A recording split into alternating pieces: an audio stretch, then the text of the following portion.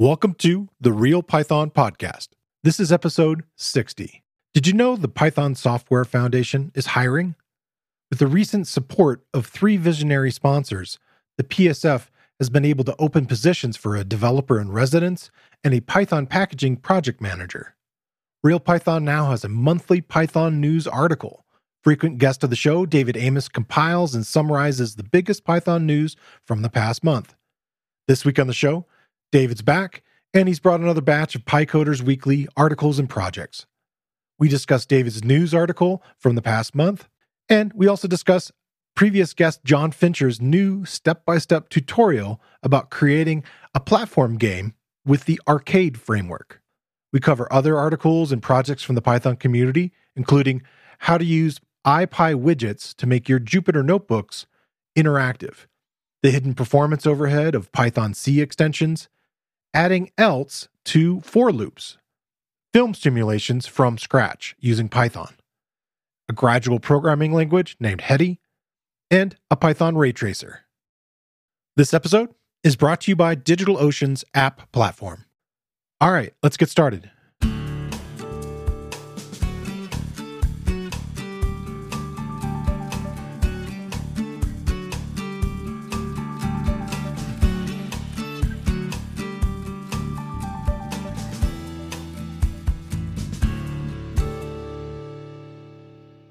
The Real Python Podcast is a weekly conversation about using Python in the real world. My name is Christopher Bailey, your host. Each week, we feature interviews with experts in the community and discussions about the topics, articles, and courses found at realpython.com. After the podcast, join us and learn real-world Python skills with a community of experts at realpython.com. Hey, David, welcome back. Hey, Chris, thanks. It's fun to be back making one of these episodes again. Yeah.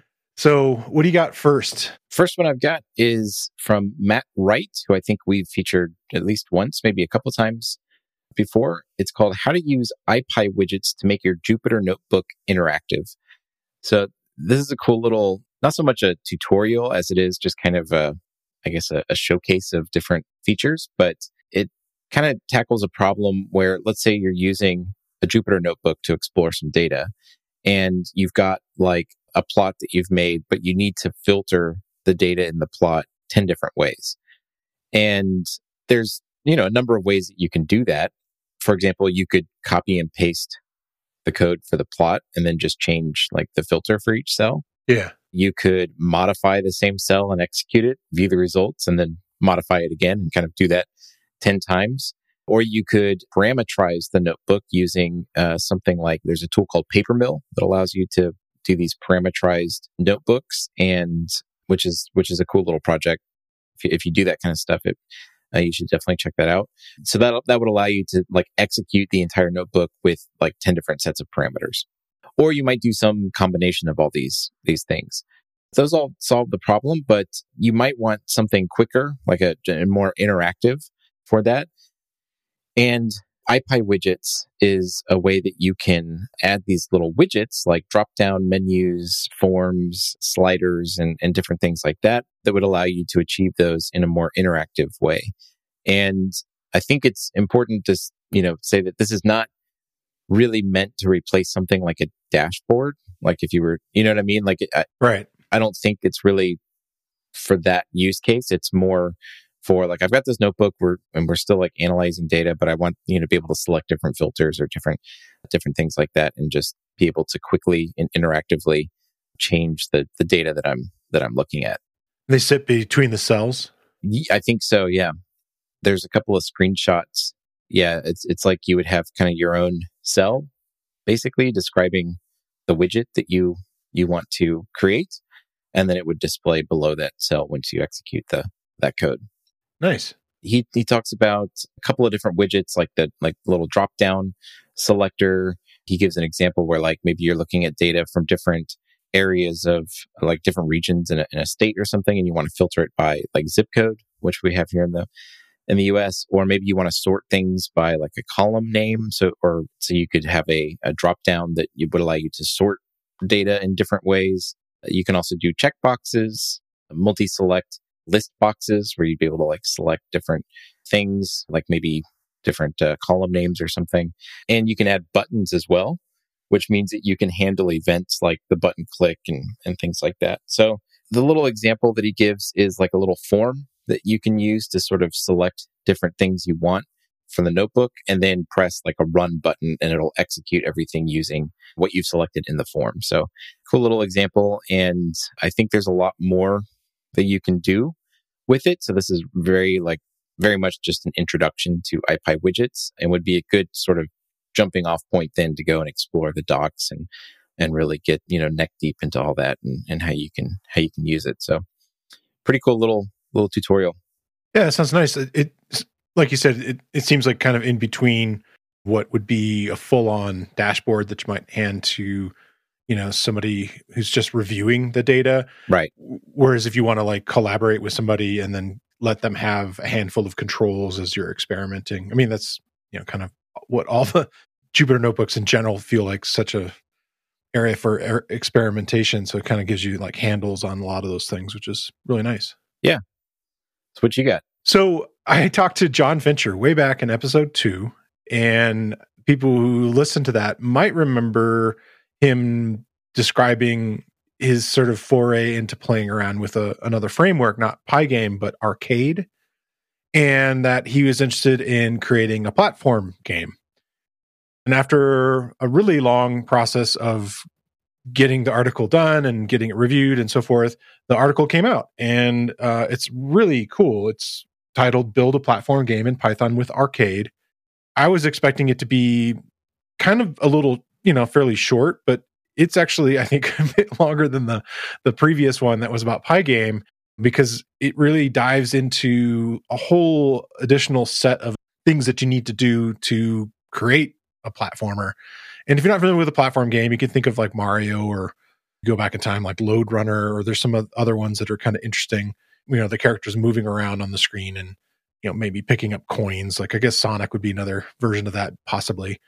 This article uses Arcade. It's not so much a deep dive on explaining the technologies of Arcade. It's mainly really implementing them. It's much more of one of those that we've described as a step-by-step article. There is another article that's like that, and I can give you a link for that too in the show notes to give you an idea if you want to learn like kind of the differences between Pygame and Arcade and get familiar with some of the basic technology of it. But you're really building this thing from scratch. He goes very deep into a topic that we've discussed a few times now of finding assets, and he uses a website called KennyNL, and that site, he's gotten the tiles that create the little areas that build up the map of the platform that you're working with, and that can have different, everything from like, he's providing this sort of free tile set that has snow or dirt or grass or all these different kind of environments. So you could create lots of interesting different levels, which is neat. And then characters and enemies and things that you're going to pick up. In this case, it's coins. And then, he kind of goes through the idea of like, okay, well, what's the structure of the game going to be?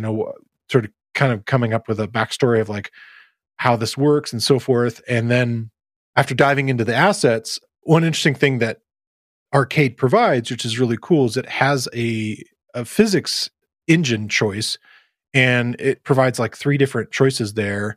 There's one that is actually specifically for platform games. It's built into Arcade, which is really nice. So it kind of has that sort of built-in structural gravity and things like that. And a lot of those concepts are handled for you, which is really nice. Then it dives into actually building levels, which was really fun. I enjoyed that idea of like, okay, this isn't that difficult. There's a third-party tool that is sort of freeware, sort of donationware kind of thing. It's called Tiled.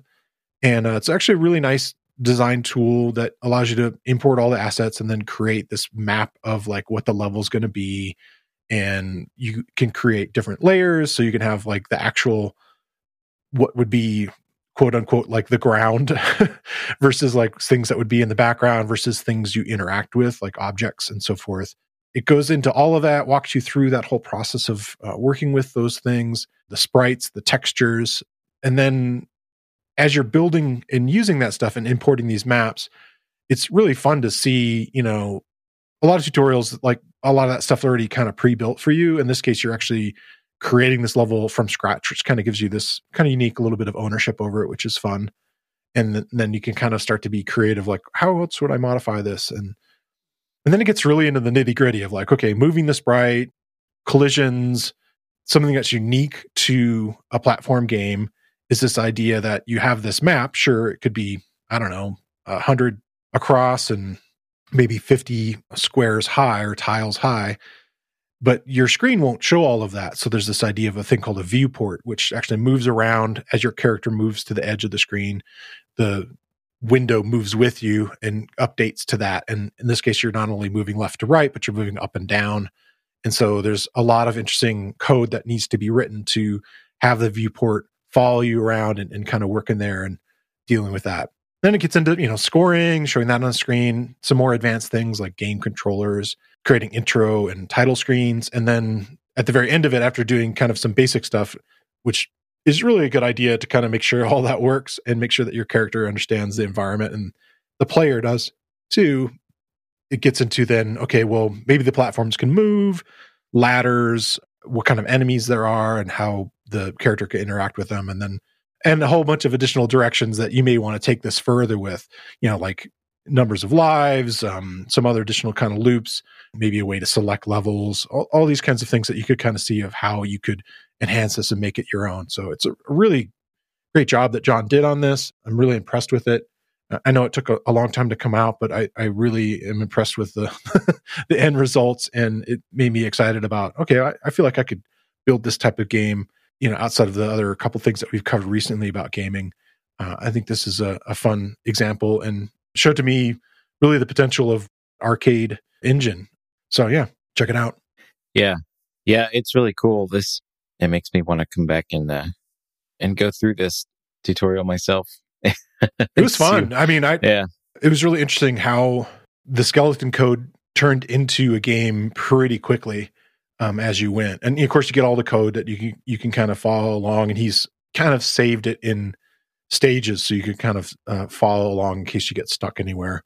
Yeah, which is great. But I ended up, typing almost all of it in as I went and didn't really have any big issues with it, which was cool. Awesome. Yeah. I love the little animations and stuff he's got in here to, so you can see like what's actually going on. It looks awesome. Yeah, it turned out cool. DigitalOcean's App Platform is a new platform as a service solution to build modern cloud-native apps. With App Platform, you can build, deploy, and scale apps and static websites quickly and easily. Simply point to your GitHub repository and let App Platform do all the heavy lifting related to infrastructure. Get started on DigitalOcean's App Platform for free at do.co/realpython. That's do.co/realpython. What do you got up next? Next one I've got comes from Itamar Turner-Schrouing, which I think it was another podcast guest. We've had him on the show. Yeah. And got a blog called Python Speed, and does a lot of stuff around working with like large data sets, things like Docker, and as well as code performance. And this article is called The Hidden Performance Overhead of Python C Extensions. So that's definitely on kind of the performance side of things. And he starts out by saying, Python is slow, especially compared to compiled languages like Rust, C, or C++. And when your application is slow, you could, one option is to rewrite some of your code in a compiled extension that you can then import and use in a Python program. So for example, this is the way like NumPy works. They have C extensions and then you import those into Python and use that. But sometimes those compiled extensions can actually be slower than their equivalent Python code. And that happens for a couple of reasons. One is function call overhead. So the time it takes to actually just call a function, like not anything that the function does itself, but just calling that function has some overhead associated with it. And another thing, when you work with these compiled extensions, there's a serialization and deserialization layer that adds some overhead there too. So if you need to pass arguments to functions that you're calling from the extension, then the way that an object works in Python is not the same way that it works in something like C++ or Rust, and especially C, which isn't even an object-oriented language. So it has to, there's like a translation layer that has to be translated into something that the extension can understand. And then when the extension is done and returning a value back to the Python program, then that also has to be translated back to something that Python can understand. So that can add overhead to it as well. So he talks about these different issues and some ways that you can get around it. One thing that I thought it was kind of funny to me. I don't know if it would be funny to anyone else, but it was funny to me when I got to it in the article, because it goes through, like, the example he's using is summing over a list of numbers. And he talks about, different issues with that. And he kind of build up this solution. And then he gets to the end and says, well, really the best solution is to just change your algorithm.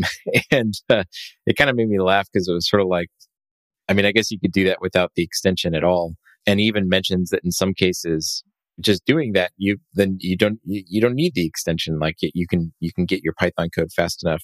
Of course, you need to know, an algorithm to be able to do that. But yeah, that is definitely, it can be the best solution. It's still a really, like, just interesting article. I didn't realize that there was so much overhead. For example, just calling a function from like something like Python, and it turns out it's not as slow as Python. Like, if you're from Python calling a Python function, if you call a function from Python that's in Python, it is faster, but it's not nearly as fast as like a native function call in C or C++. It's something like 30 nanoseconds for like just like he has this function called do nothing, which literally does nothing. The only line of code in it is pass. It takes, like around 30 nanoseconds to call that function. Whereas in a compiled language, you would expect something like only 3 nanoseconds, and even faster if that function gets inline when it's compiled. So it's an interesting article. It's something to think about. If you need to write a compiled extension, then these are things to be aware of for sure. And just, I guess, one last takeaway from it: the thing that to me provided the most value when I was reading this was that this serialization and deserialization layer can really cause problems if you aren't careful with that, and you have to kind of think through. And the solution to there was to try to do as much of your data management inside the extension as possible. So to give you an example, like NumPy, if you need to create an array of consecutive numbers, you can use like this arange function from NumPy. Sure. And what that means is when you pass, you use arange and you pass it some number, and it returns a NumPy array of like, 0 up to, I guess, 1 less than that number. And the only thing that has to be serialized and deserialized there is the number that you're passing to that extension. Another way to do something similar would be to like create a list of, using the range function in Python to create the same thing. And then from there, create a NumPy array. That's going to be way slower and actually use a lot more memory than it would just passing the number to the extension. So things like that, like just kind of being aware that there's this hidden cost that you might not even be aware of. And so to me, that was kind of the biggest value that I got out of it. I like his articles in the sense that he tries to show you lots of the angles that you might not be thinking about in these situations, which I think is really useful. And even if he mocks up a very simplistic thing, like you said, just sort of summing or something like that, you can definitely see where to take it off and go next with it, if you want to explore it. And then I like how he usually wants to wrap up with like, well, okay, but keep these other things in mind too, which is very useful. There's always like the pluses and minuses of all these different avenues. And most often I think what happens is, have you really thought about the problem, and what you're trying to do, as opposed to just diving in and like always just solving it. Right. Which, I mean, to be fair, in a lot of instances, there's this mantra, and I can't remember who said it or where it's from, but it goes something like, make it work. Yeah. Then make it right. then make it fast. And that's sort of like the order of priorities when you're programming. Like if you can just get it to work, well, then you've solved the problem, right? Like, Right. now it may not be the best solution, or it may not even be fast enough. Maybe it is fast enough. And in which case, if it's not the best solution, maybe that doesn't really matter necessarily. But yeah, like the first thing is like, just get it to work. And then once you're there, then you can see like, now what am I running into? Like, oh, it's super slow. Okay, well then you need to address the performance issues in that case. Yeah. If it's, causing hangups in your execution. But yeah, I think that's a good mantra to live by. And this article, I think, is targeted at people where, you can use native Python to solve a lot of these problems, but Python's speed in some cases can be detrimental. Like it can be a problem. In that case, then, if you need to improve the performance, then here's some things to think about. Yeah, going back to what you were just saying, there's the meme with Captain Jack Sparrow where they've modified it, and the guy's saying to him, like, this is the worst code that I've ever seen, worst code I've ever seen running, whatever it is.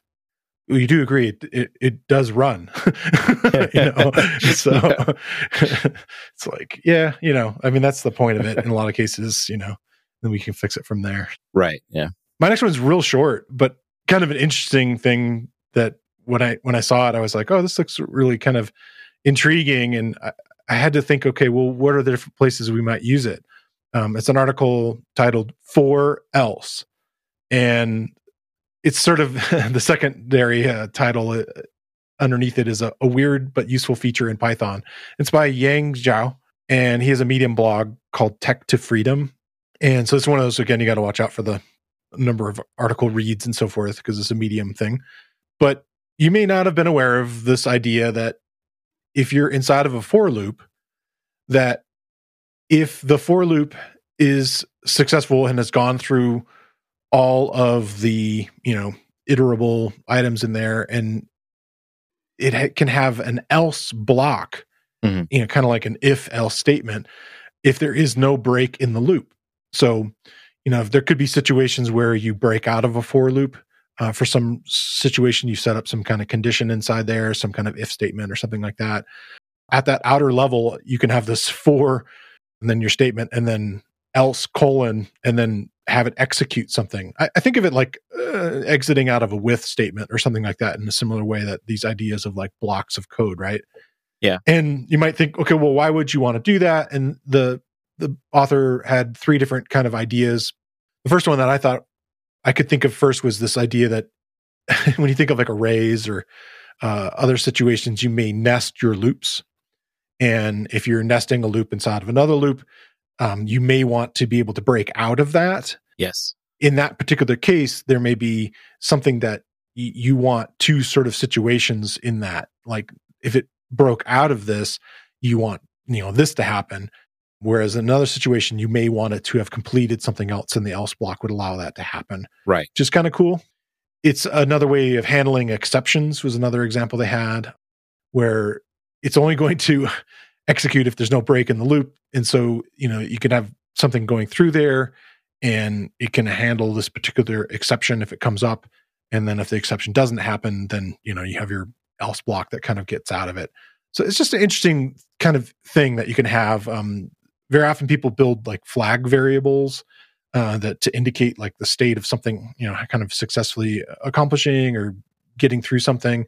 And the else statement could basically help you with that kind of automatically. It's like, yes, it found this thing, or it didn't find this thing. And, you can have it kind of successfully report that out of it without having to create an additional statement or some kind of flag variable that you're dealing with. So, yeah, that's a nice use case, I think, for that. It's, this for else thing is one of those things that I think a lot of people don't use it that often. No, I didn't know about it. So, and yeah, I think there's also a lot of people that don't know about it. It's a cool little feature. I mean, I like it, and I definitely see where in some cases it really does provide a nice solution to things. The problem with it, I think, is that the else it's hard to, I think it's hard to remember like what else does. Right. Like, is it if it breaks? Is it if it doesn't break? Like, and which should it be? Like, yeah, the phrasing of it is not, it almost should be like also. Right. For also or something like that, as opposed to for else, because the for leading into it, the else is happening if, again, nothing breaks out of the loop. Like you've gone through the whole set of situations the for was handling in that case, Yeah. So that's very different. Yeah. Yeah. Yeah. I think people might see it in code and kind of wonder where it came from. Like they might think it indentation wise, this should go with this if statement or something. And, if they're like refactoring code and we're confused by it. But yeah, it's as stated, a weird but useful feature to be aware of. And I can think of, now with those couple examples, some places where it might come in kind of handy. Next one I think is kind of interesting, involves a pretty intense effort on your part. So what do you got there? Yeah, I wanted to talk a little bit about the Python news article that maybe some listeners have seen on Real Python. This is now the second one we've released. We did one for March, and then on May 3rd we released this new one, that what's new from April 2021 in Python. It's a new thing we're doing, kind of a regular column, I guess you could call it, where I'll be recapping some of kind of the biggest, or what I think are some of the most important news items from the last month. Just wanted to feature it and, maybe try to gather some feedback from listeners. If they want to let us know what they think about that, you could leave a comment on the article or get in touch with us some other way. But there were some really kind of big things that happened in April. Yeah. Probably the biggest one, at least that's going to have the longest lasting impact on Python, is that PSF got their first, what they call visionary sponsors for the PSF. And this is like the highest tiered sponsorship level. So in order to be a visionary sponsor, you have to donate at least $150,000 to get there, which is a very sizable sum of money. Yeah. What's really awesome about that is that with that money, it's allowed the PSF to hire some full-time employees. Nice. There's now two jobs that are open that look really like they're going to be really high impact jobs for Python. One is called a CPython developer in residence, and this is pretty huge. So this is someone that will be working full time to address backlog. And this is a quote from the announcement the PSF had. They'll address backlog, perform analytical research to understand the project's volunteer hours and funding, investigate project priorities and their tasks going forward, and begin working on those priorities. So, I mean, basically someone who's being hired full time to work and support CPython development. And that is huge. It's funded for 1 year. And I'm not sure exactly when this episode will come out, but the resume submissions are being accepted until May 16th. However, right now, they're only accepting someone who is an existing core developer, which I think makes sense. But yeah, that's big news. And it was modeled after this Django Fellowship program, which I didn't even know was a thing. The Django Software Foundation has been hiring paid contractors to work on like triage Django tickets, release backlogging, addressing severe bugs so that they don't get, postponed indefinitely and things like that. It's an initiative that they started over at the Django Software Foundation, and now the PSF, they saw the success of that program, and now they've started something similar with this visionary sponsorship. So the CPython developer in residence is supported by funds from Google, which was the very first visionary sponsor that the PSF got. They also have a Python packaging project manager position. Yeah, I saw that announcement. Yeah, which is supported by Bloomberg Engineering. That was the second visionary sponsor. So this is someone that's going to oversee improvements and added functionality that will benefit all Python users while leading the development of PyPI into a sustainable service. That was a quote from the PSF's announcement there. So, and we can throw a link into the show notes, although these links are also in the article, where Bloomberg actually has a blog post that they published that talks about why they're supporting the Python community and this idea of what they call shifting left, which I'll let the article explain what that means, but it really gets into like why they're supporting Python and why in particular they wanted to support the packaging ecosystem. And then since we released this news article, Microsoft has come on board now as the third visionary sponsor. So they're not mentioned in the article because it was something that happened after this had, gotten into the publishing pipeline there. But now there are three visionary sponsors, which is pretty amazing. And I think it's just going to be, I just think this is going to have a really big impact on Python and a lasting impact. So that was something that was really cool. My article also talks about some new and improved error messages that Python 3.10 is going to have, which is a really cool initiative and I think is going to really improve user experience for Python. So for example, if you forget a colon at the end of like a function definition, so you do def, function name, and then you type your arguments and everything, and then you forget the colon. Right now, if you do that and you press enter, like if you're in the REPL, you do that, you press enter, then it says syntax error, invalid syntax, which is a really funny error message to me. It's like just rewording the name of the error a little bit. It's not helpful at all. Now, if you do that, not yet. If on 3.10, if you're using the beta version, then I guess it's happening for you now. But when 3.10 gets released, it'll now say syntax error expected : and we'll have a little caret like where that was actually expected. They've also improved, for example, if you forget to use the comparison operator in an if statement. So if you have two variables and you want to check that they have the same value, you would use the equals operator, but it's a really common mistake for beginners. And also just like if you don't happen, like if you're just typing quickly, it's easy to make this mistake too, where, you do A equals B instead of equals. And again, currently it just says syntax error, invalid syntax. And if you're new to Python syntax, I mean, you might be going like just totally confused by that. Like, what's wrong here? Like, I don't understand. And now the error says, syntax error, invalid syntax. Maybe you meant equals or : in reference to the Walrus operator instead of equals. So like it actually, helps you out and gives you suggestions for like what you meant there, which is really cool.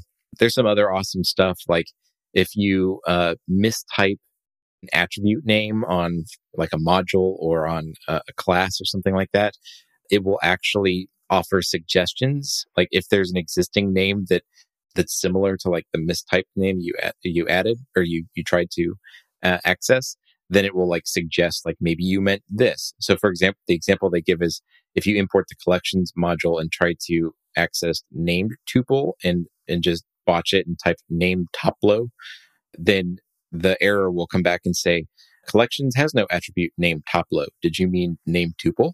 So that's really cool. So I think those are really awesome additions to the language. And then the last thing that I talk about in the article, and I'm not going to go into a lot of detail into it here because it's a very big topic, but there was, if you follow anything on like Hacker News or anything like that, you might have seen, I don't want to say controversy, but just, I guess I already said it, a lot of discussion going around something called PEP 563, which has to do with type annotations. To make a long story really short, there was a change that was scheduled to happen in the way that Python evaluates type hints. That originally they were going to make this change in Python 4. Like, who knows when Python 4 is going to come out. And so it was basically like, we want to make this change, but we're not going to make it the default behavior until Python 4. So it's like, because it's kind of potentially a breaking change. And well, after the language summit in 2020 at PyCon, the steering council decided, you know what, let's go ahead and do this for Python 3.10. That meant maintainers now like really had to start thinking about how to support this change. And it primarily affects tools that do real-time type checking. In particular, a package called Pydantic and Fast API, which is becoming more and more popular web framework for asynchronous web stuff.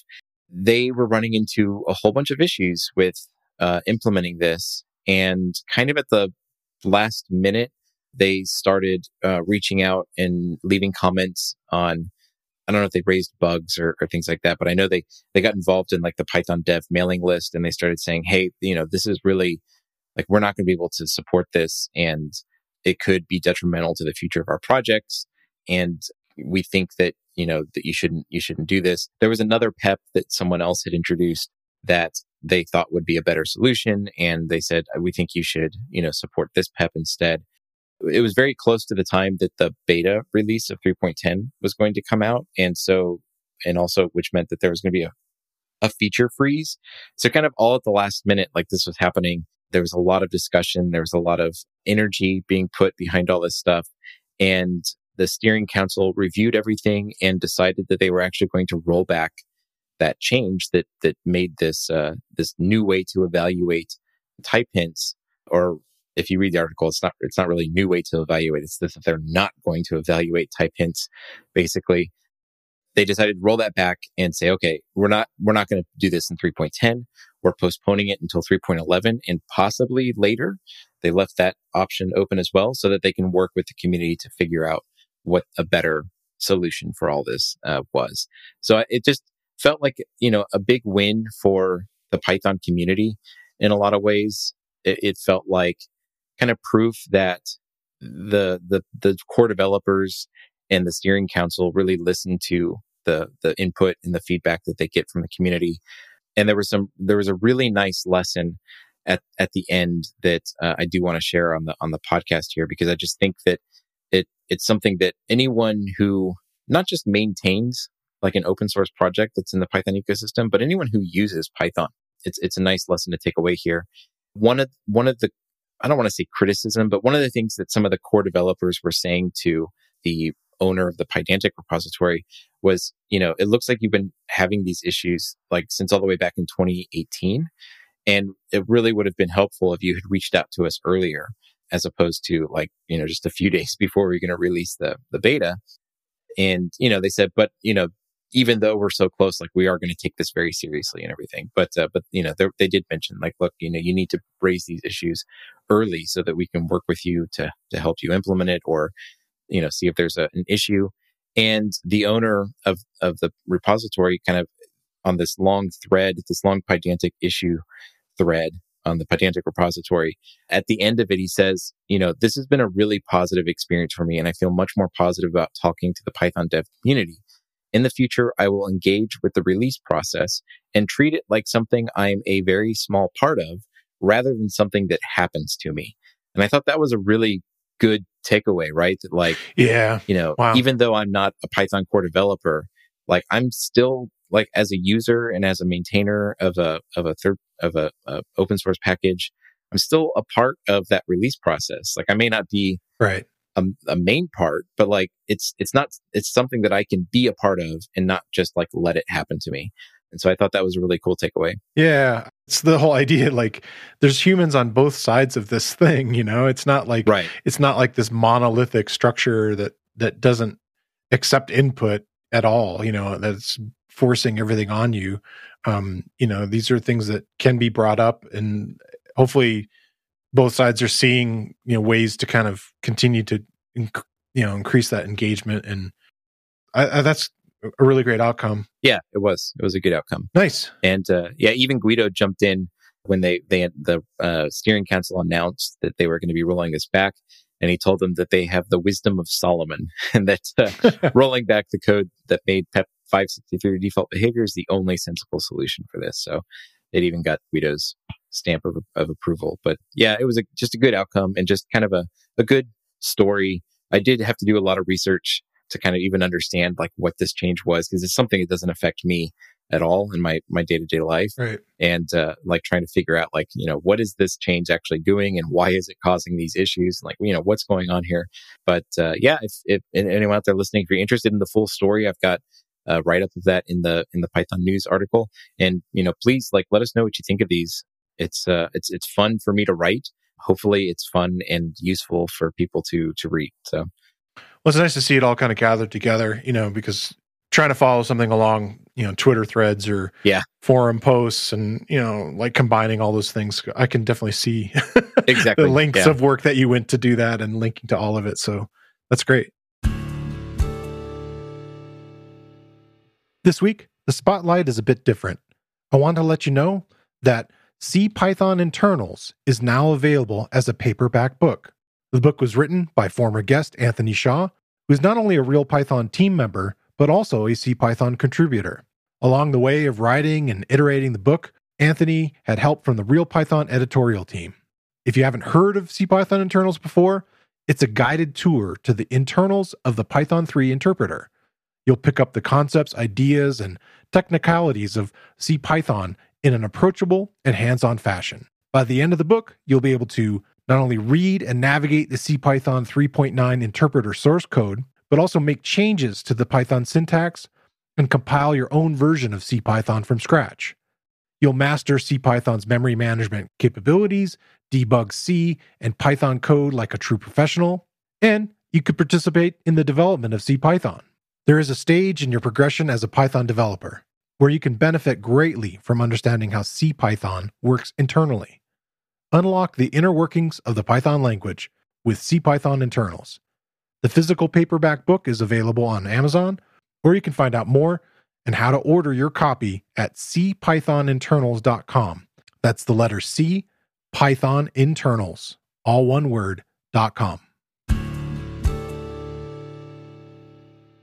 So my next one is kind of going back to a conversation that I had with Mike Driscoll about his new book about the Pillow library and modifying images. And it was something that we kind of touched on this idea of like, okay, well, how could you use Pillow to do sort of modifications of things and change things?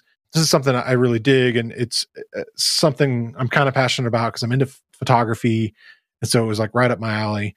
The title of it is Film Simulations from Scratch Using Python. And it's by Kevin Martin Jose, his personal blog. When you're working with analog photography, going back in time, you would go and you would buy different types of film, and you might preferentially pick out a particular brand or a particular stock of film, not only things that were designed for indoor use or outdoor use, sort of the speed of the film, but also brands of film that might be better for slides or for working with prints. But then you can get into like, well, how do you want the color representation to be done?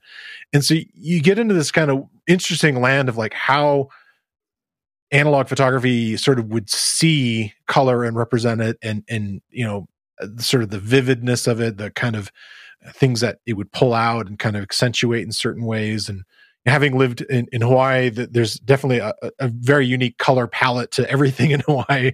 It's very, very green and blue and so forth. And then having lived in like Arizona and the reds and the browns and so forth. And so you might pick a particular type of film. And so this article dives into this area of digital photography where you may have seen on some cameras. I mean, I'm guessing most people have played around with something like Instagram and filters inside of it. Yeah.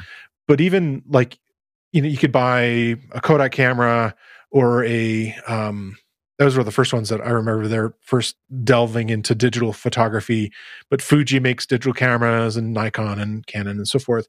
And some of the smaller ones, the more point and shoot ones, will have settings in them where you can have it automatically sort of simulate what what type of film do you want this to look like? And the way that's working is it's using something called a color lookup table, or CLUT.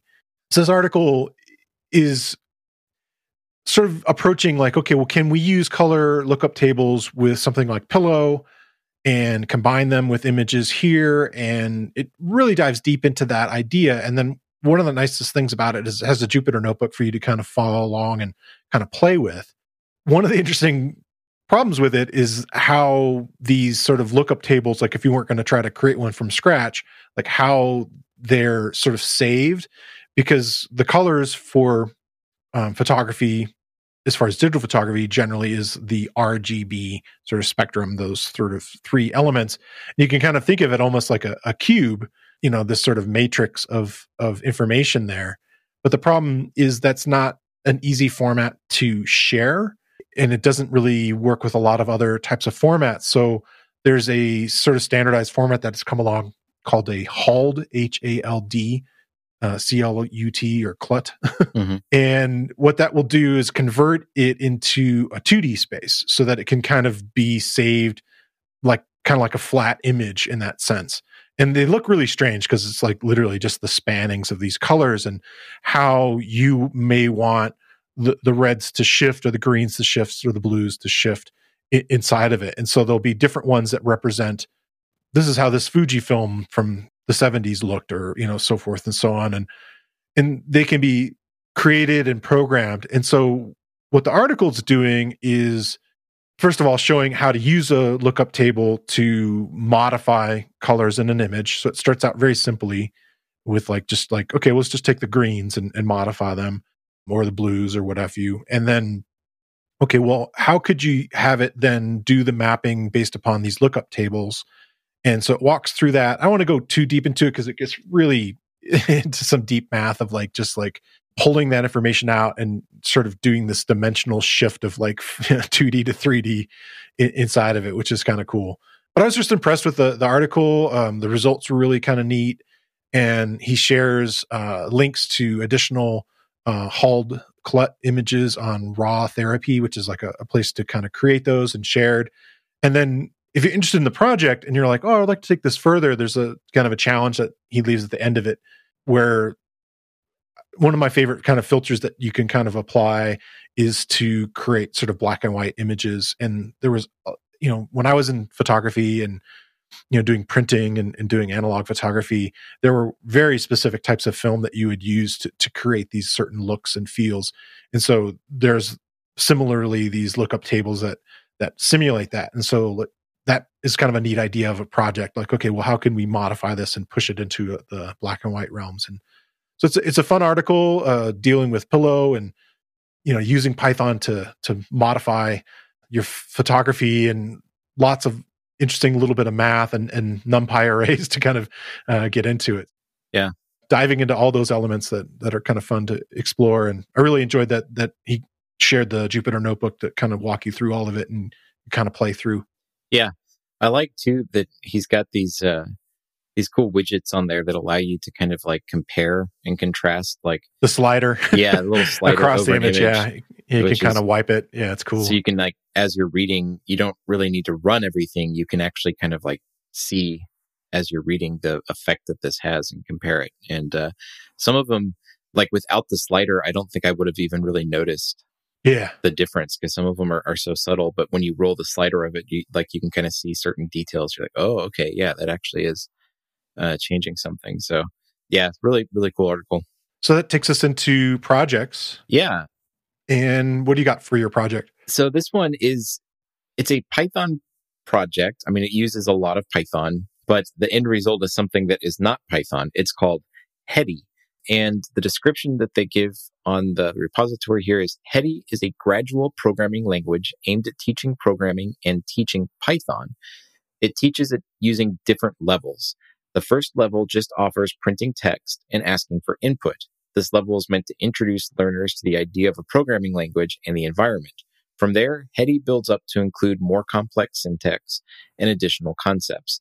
And I thought this was a really interesting way to teach programming, because for example, my daughter is taking a programming class in middle school right now, and they kind of have moved, I think they started with Scratch, and they've kind of moved up to something else, which I don't remember now. I'd never heard of it before, but it's as they're moving levels in that class, they're having to learn entirely new languages and environments and stuff.